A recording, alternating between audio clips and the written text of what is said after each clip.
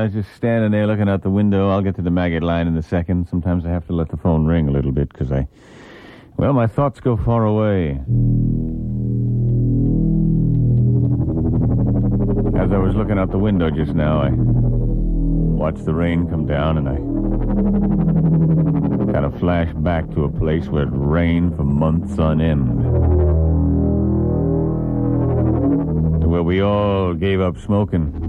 Not because we wanted to, but we just couldn't find anything dry enough to burn. To a place where mud was our bedfellow. I'm talking about Nam. Yeah, the name on my uniform said Greasman, but everybody knew me as Sergeant Fury!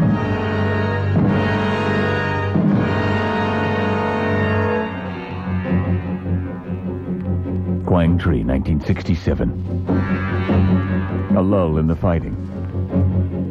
The men and I decided we'd take one of the sweetest luxuries in all of Nam. A bath. We had one bar of soap as we came upon the Ying River. I said, "Man, we will now strip and wash ourselves, keeping an eye open for the enemy. We will disinfect and disengage." And everybody screamed, and as much as I tried to keep discipline, everybody just stripped naked and ran in that water. And it felt good. That cold, cold water, wiping the mud away, wiping the caked-on constitutionals from months of evacuation in the bush. It was wonderful. We dunked our heads. We lathered up. I forgot all about keeping an eye open. Kalachecki forgot. Robinson forgot. DiLorenzo forgot. They all forgot. But we remembered suddenly, because as we sat there frolicking like a bunch of kids, all of a sudden we heard it. Incoming! And then it started to rain fire and lead. Dive under the water, men! Dive under the water! Float with the current! Watch out! All right! Watch the Kalachecki! And so we held our breath and floated underneath the Yin-Yang River.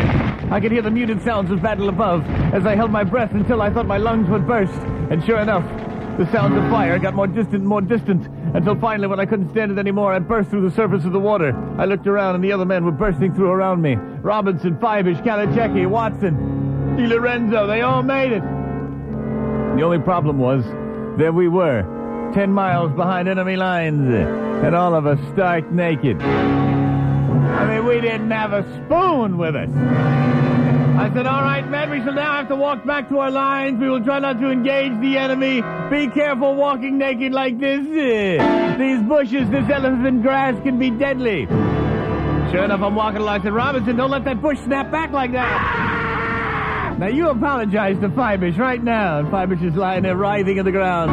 But sure enough, as hard as we tried, them bushes kept snapping us. And every time I heard a man scream, I knew what the problem was.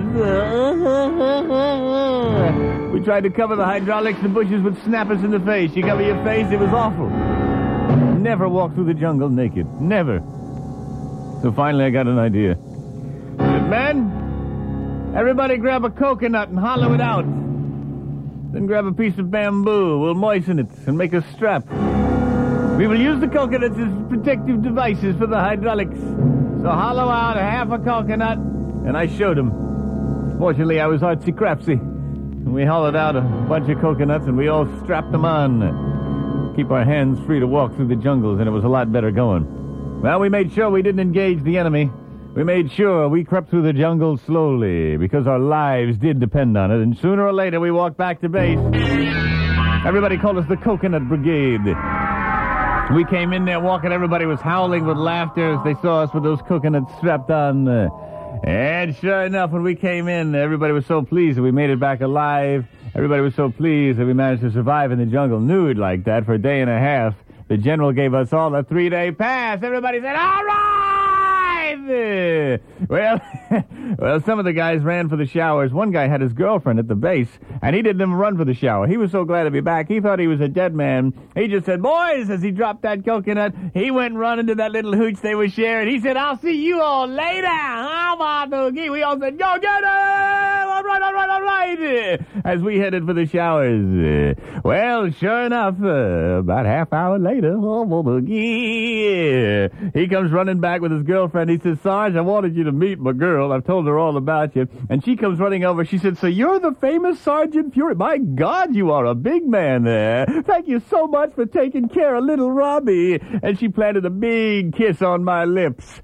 I went, ma'am, you better tell me you just finished drinking a pina colada, or I'm going to slap the hell out of you. Beneath the deceptively mild-mannered and conservative